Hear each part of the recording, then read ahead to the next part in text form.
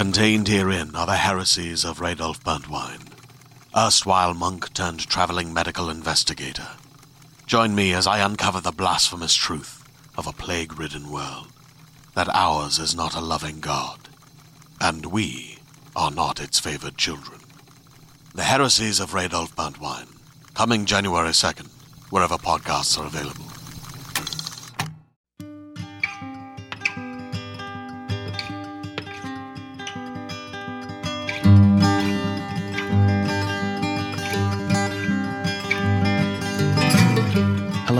Welcome to the Drabblecast, episode 204.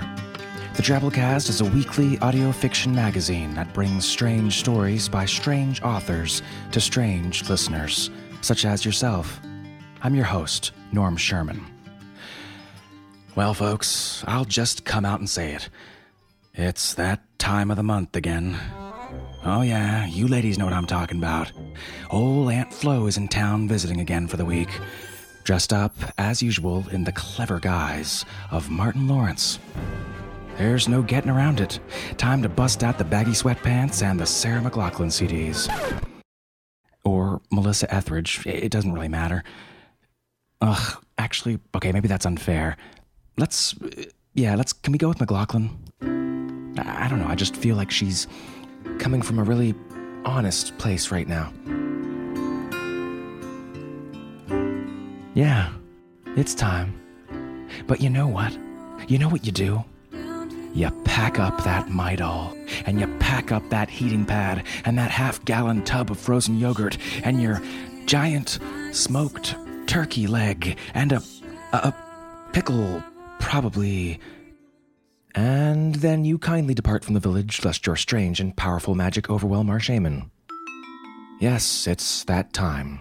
It's the final week of Women and Aliens Appreciation Month. You son of a bitch! I know, but listen, we knew it was coming up.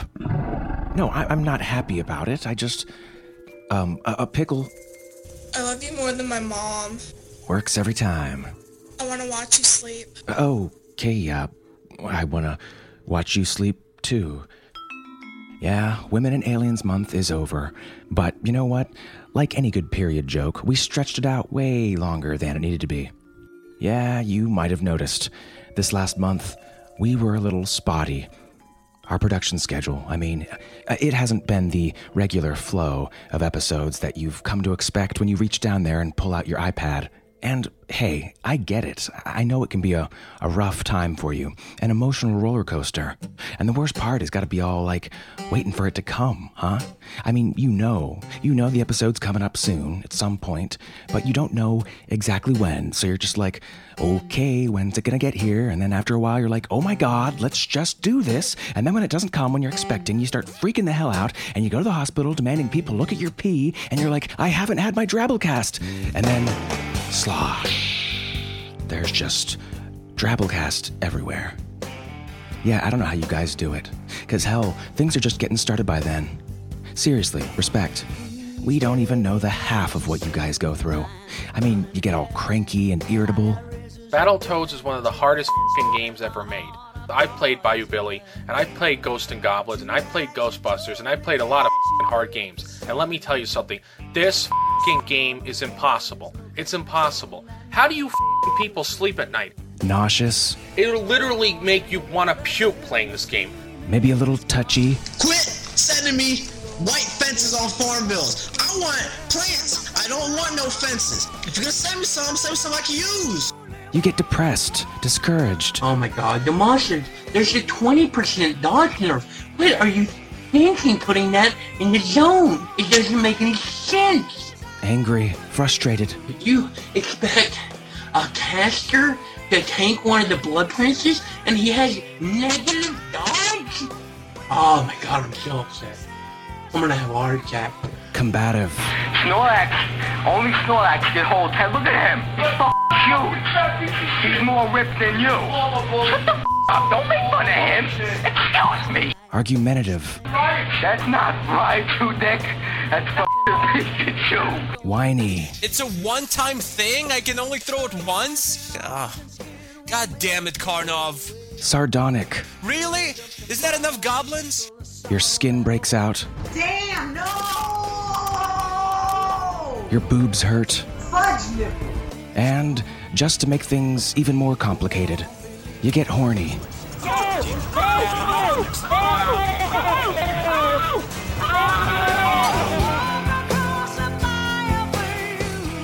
Ugh, that's a grimy nerdgasm.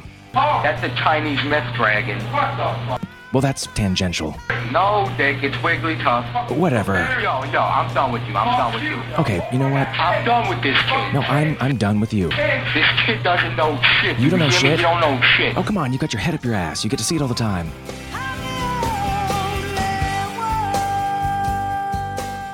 Oh, Melissa Etheridge. Estrogen for the win. It's Doubleheader Special number 9, featuring 2 stories by the magnanimous Tina Connolly, A Day Out with Stereoscopes, and Hard Choices. Tina Connolly lives in Portland, Oregon with her husband and a brand new baby boy. Her stories have appeared in Strange Horizons, Fantasy, Beneath Ceaseless Skies, and the anthology Unplugged, Year's Best Sci-Fi Online, 2008. Her debut fantasy novel, Iron Skin, is forthcoming from Tor in spring 2012, with a sequel in 2013. She's a frequent reader for Escape Pod and Podcastle, and she works as a face painter, which means a glitter-filled house is an occupational hazard. Her website's at tinaconnolly.com. As per usual, you'll hear an author's note from Tina herself after the stories are done, to give you a little insight from the writer. Always cool to see what's going on in their extraordinarily twisted minds, isn't it? So, without further ado, A Day Out with Stereoscopes by Tina Connolly.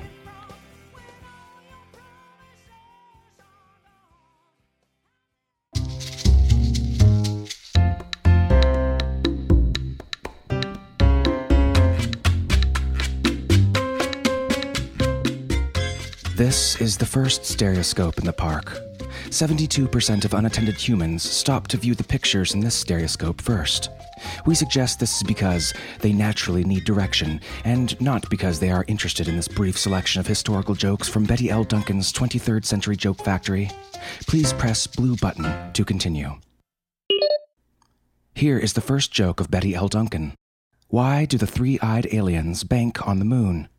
Because there is not enough sun to go around. Please press the blue button when you have finished laughing. Here is the second joke of Betty L. Duncan. Why is a three-eyed alien like an iceberg dictator?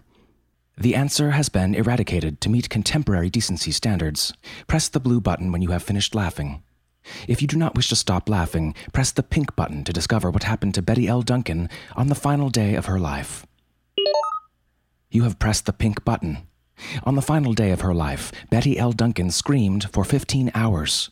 Would you want to be an ungrateful companion like her? It is unlikely. This interaction is finished. Please deposit another coin to replay the jokes of Betty L. Duncan, or continue to the next stereoscope. This stereoscope is out of service. Thumb your patron's coin from the slot and step to the next. This stereoscope contains instructions on building a bicycle machine so you can keep up with your swift, six-footed patron. First, attach your wings to the banana seat. Press any key to continue. Press any key. Press the red button if you did not bring your bicycle machine parts to the park today, despite the urgings of your patron. You are recalcitrant. This stereoscope contains the legend of Eiderwide. Eiderwide was found in a green cloth coronary at the seat of a crime. 2 three-eyed aliens adopted her and raised her as their own larva. Here is a picture of Eiderwide dressed as the Queen of Nebraska. Here is a picture of Eiderwide legalizing voting rights for the three-eyed aliens. Here is a picture of Eiderwide when she elected a three-eyed alien named Zoom president of the Eastern Seaboard. Here is a picture of Eiderwide dead at age 297. She died by attack by motor car and not by humans screaming traitor. If you wish to see pictures of her death, please confirm that you are legally sane. You have chosen insane.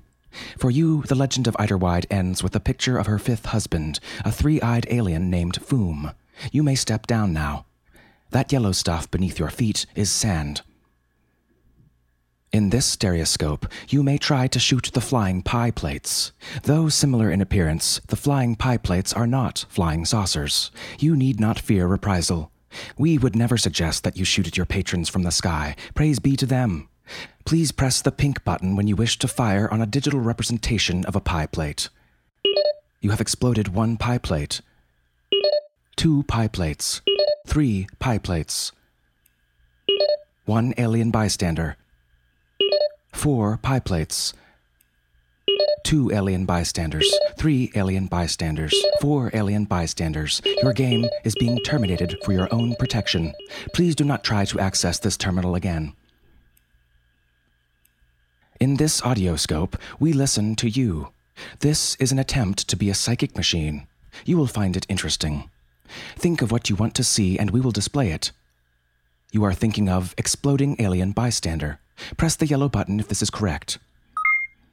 You are thinking of exploding spaceships. We warn you that you must not think of exploding spaceships. If you do not cease thinking of exploding spaceships, we will have to summon your patron. Past records of our linked termini suggest that you are willing to identify yourself as insane. Think of a pink elephant if this is so.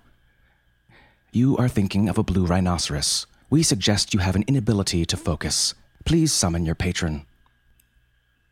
In this dentoscope, we examine your teeth.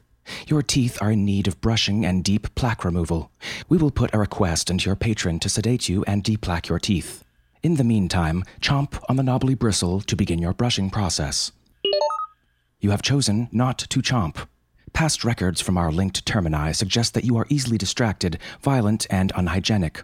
Proceed to the next terminal where you will be put down.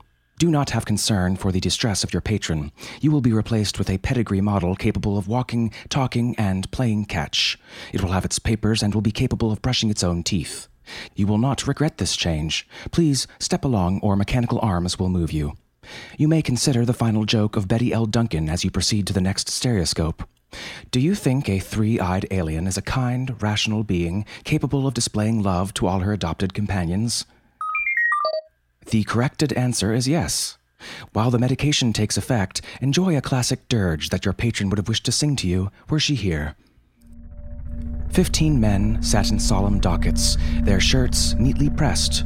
Too late, the crashing bottle rockets, the patrons are kind and just. Do you see how the kindness of patrons is greener than the sea? It is suspected you do not. In time, you will understand. Do not think of an exploding stereoscope.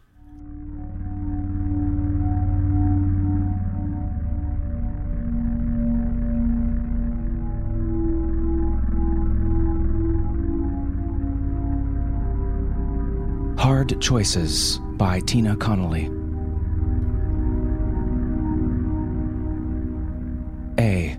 Your little sister is tired of picnicking and wants to explore a cave. She says if you don't come, she will tell Mom what you were doing last Saturday. If you grudgingly accept her blackmail, go to B. If you let her tell Mom that you were skinny dipping with Bitsy on the Shapeshifter reservation, go to Z. B. The cave is dark. You try to scare your sister with tales of carnivorous shapeshifters who eat bad children. She says everyone knows that shapeshifters are cowardly beasts, easily beaten by the first planetary settlers. You ask why she knows so much history when you are flunking. If you vow to stop looking at Bitsy's shirt in history class, go to C. If you tell your sister to be quiet and respect her elders, go to D. C. You think about Bitsy's shirt as you explore the moist, dank cave. Stalactites drip on your head. Go to D. D. A swarm of glowbats fly at you. They have a wingspan as wide as your chest and are phosphorescent during mating season. It is suddenly so bright that your sister sees you drop and cower, trying frantically to get the feeling of claws and wings out of your hair. Let's go back, you squeal, but she says if you don't press on, she will tell Bitsy you're afraid of mating season. If you grab your sister and march her out of the cave, go to Z. If you dry your tears and press on, go to E. E. By the light of 3 hanging bats, you see cave paintings. One painting shows many differently shaped shapeshifters greeting a rocket ship. One painting shows the shapeshifters bringing stalks of grain to humans. One painting shows a yin-yang picture, a shapeshifter eating a human who is killing him with a spear. One painting shows the shapeshifters huddled in a circle, surrounded with lightning bolts. Graffiti, sniffs your sister. If you think about the struggles inherent in the coming together of 2 sentient species and how we always seem to flub the hard choices, go to F. If you think about Bitsy's skin in sunlit water, go to F. F. Past the pictures, the cave forks in 2. One tunnel smells like rotten eggs. One tunnel smells like the strawberry shampoo in Bitsy's hair. Your sister goes down the eggy path. If you follow her, go to H. If you follow the memory of Bitsy's hair, go to G. G. Your cave adventure was a funny prank by Bitsy, who paid your sister $10 to bring you to her. Bitsy is waiting for you, arrayed only in long locks of strawberry shampooed hair. Unfortunately, Bitsy is a carnivorous shapeshifter, and you die. H. At the end of the eggy tunnel is a bear. Since there are no bears on this planet, it is likely a carnivorous shapeshifter. If you proffer a handshake and recite the human shapeshifter protocol, go to I. If you throw your sister to the bear to buy time, go to J. I. The bear's paw becomes a maw and bites off your hand. It chews it up while it recites some manifesto about how it rejects the human shapeshifter protocol. You throw your sister to the bear to buy time. Go to K. J. You feel a little regret to try to save your sister. The bear bites off your hand. It spits the fingers on the floor. You feel ashamed that your fingers aren't worth eating. Go to K. K. Faint from blood and sister loss, you wrap your wrist in your shirt and run for the entrance. You lose some time when the bats fly over your head in a triumphal finish to their mating flight. Suddenly, Bitsy is there to save you. She helps you stand and dries your tears. She takes off her shirt and uses it to bandage your wrists. You feel a lot better. Then she eats you. Z.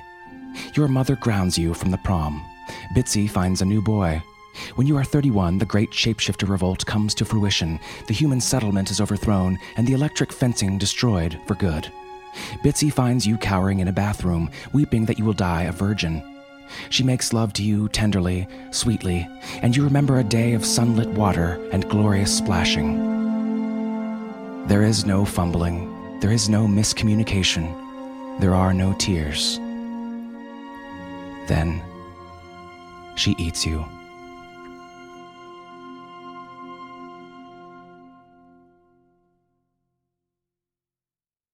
Hi. Thanks so much for listening. I promised I would talk a little bit about the process, but we do have a 5-month-old baby here, so bear with me if I get a little rambly. Stereoscopes. So back in 2006, I went to Clarion West, which was awesome. And after that, I decided I need to buckle down and I was going to start writing 500 words every single day.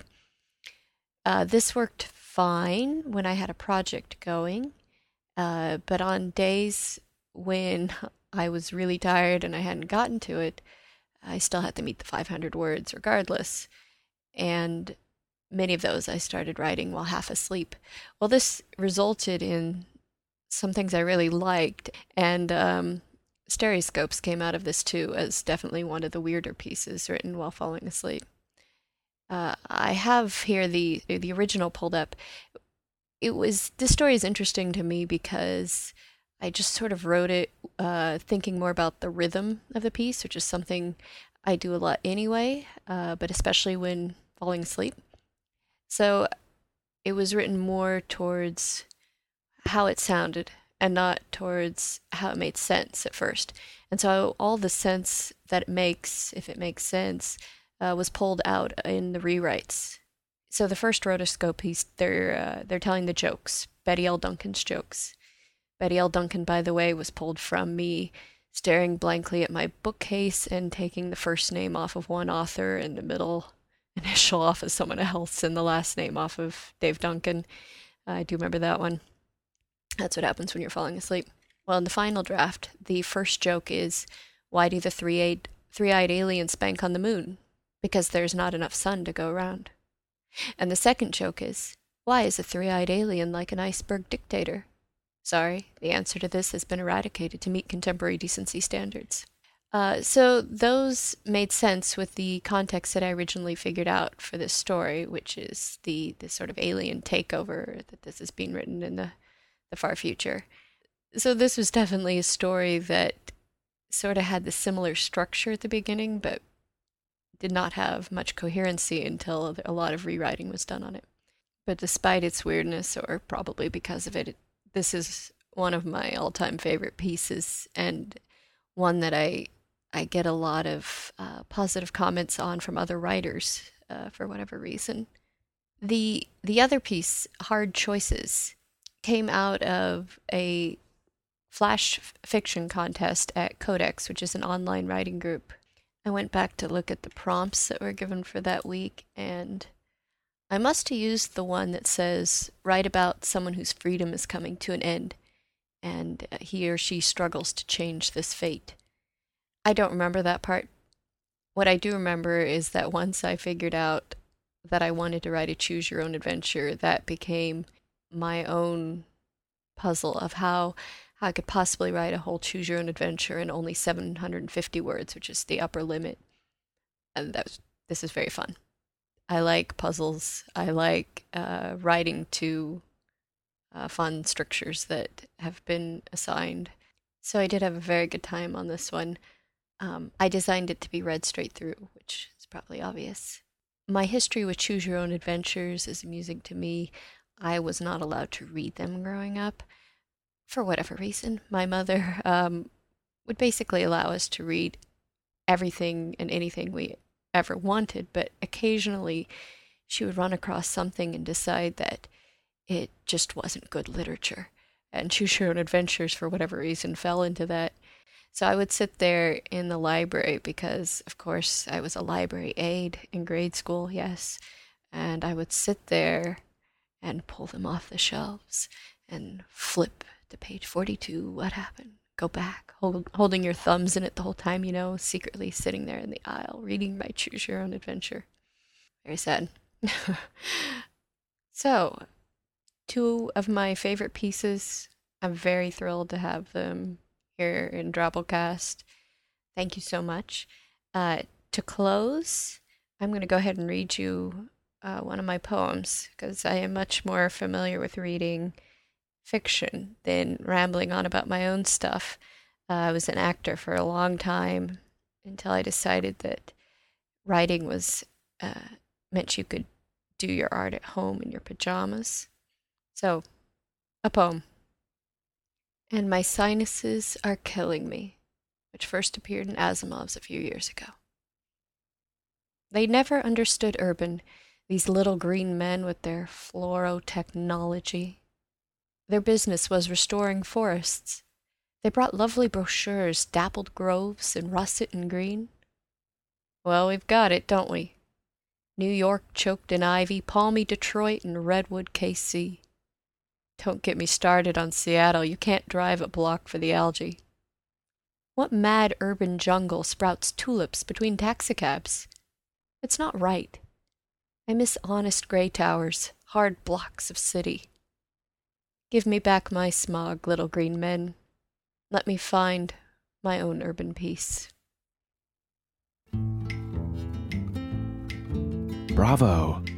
Pretty cool. Great pair of women alien stories to go out on. Oh, and speaking of going out, by the time any of you are listening to this, I've already begun a bit of an epic road trip across the country, coast to coast, Baltimore to San Francisco. Because, like Tina, I'm also a big fan of Choose Your Own Adventure stories. And what else is the interstate highway system, if not a big-ass one of those? I'm going through Pennsylvania, Ohio, Indiana, Illinois, Iowa, South Dakota, Wyoming, Colorado, Utah, where the party is, Arizona, Nevada, and California. Gonna be camping and couch crashing the entire time, so if you're interested in taking old Uncle Norm under your roof, and you don't want to watch me sleep, there might be a pickle in it for you. No promises. Shoot an email over to drabblecast@yahoo.com and let me know. You might be on my route. I might be dressed up as Martin Lawrence. It'll be good times. Also, I'll be podcasting from the road. Next week's show ought to be coming to you from the baddest lands around. The Badlands. It's exciting. It's wiggly tough. It's just South Dakota. It's Trifecta Special 16. Fudge nipple, I can't wait. All right, so next order of business. Our kick-ass donor of the week this week is Sean Robertson. This is just a quick one because Sean's a meek kind of guy, but he's also got one of the coolest jobs freaking ever. He gets to study bugs for a living. That's right, he's an entomologist, and I'm a jealous bastard. Sean works for the USDA and he lives in Raleigh with his wife, Monica, and 3 children. He just wanted to salute all the podcasters out there who bring great fiction alive and deliver it right to the ears of all grateful fans like him. The imagination and thought that good stories by good writers inspire makes our lives happier, he says. And what else could we ask of a hero? Oh, well, thank you, Sean, for helping us. Because of people like you, it's just sploosh, Drabblecast everywhere. Without the cleanup. Keep poking at arthropods and living the dream, my friend. You folks at home, if you're fans of the show, there's an easy way you can help support us. You can chuck us a donation, or even sign up for a small monthly subscription. Links to those things are right there at drabblecast.org. You can't miss them. Be our patron. We'll chomp your knobbly bristle. We'll chomp the shit out of that thing. No, but for real, we really appreciate your donations, and so do the authors we're able to pay because of them. It's win-win. All right, next on the agenda, this week's 100-character story winner. This and Here by first-time winner Equin Ian. Here goes. Bobby the Bull eagerly pulled his new remote control Matador out of the box. Charge before use, he read. Well, duh.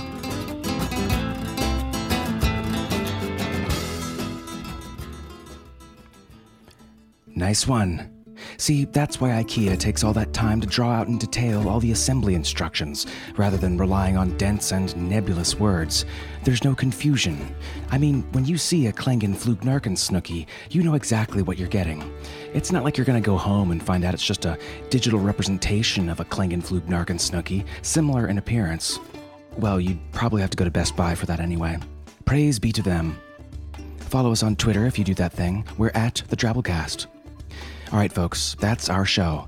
Remember, it's brought to you with the Creative Commons Attribution Non-Commercial No Derivatives License, which means don't change or sell it, but feel free to share it all you like. Special thanks to this week's awesome episode artist, Kelly Martinez. Kelly's an artist living in Texas with her husband, 1 cat, and an overactive imagination. She often listens to the Drabblecast while drawing. You can find her on the web at kmartinez.posterous.com. We'll see you next week, weirdos. Until then, our staff is made up of Associate Editor Matthew Bay, an alien living in a cave pretending to be a bear, and yours truly, Norm Sherman, reminding you to bring your bicycle machine parts to the park today.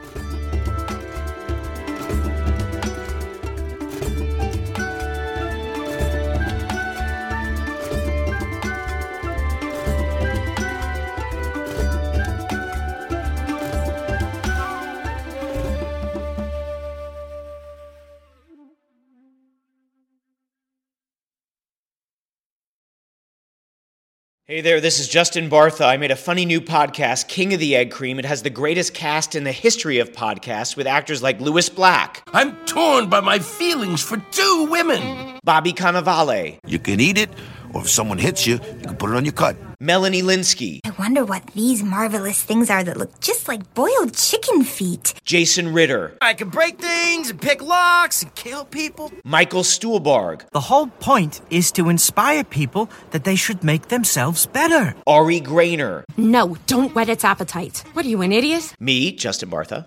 That's not just any egg cream, that's a Lemke's special. And all narrated by the hilarious Richard Kind.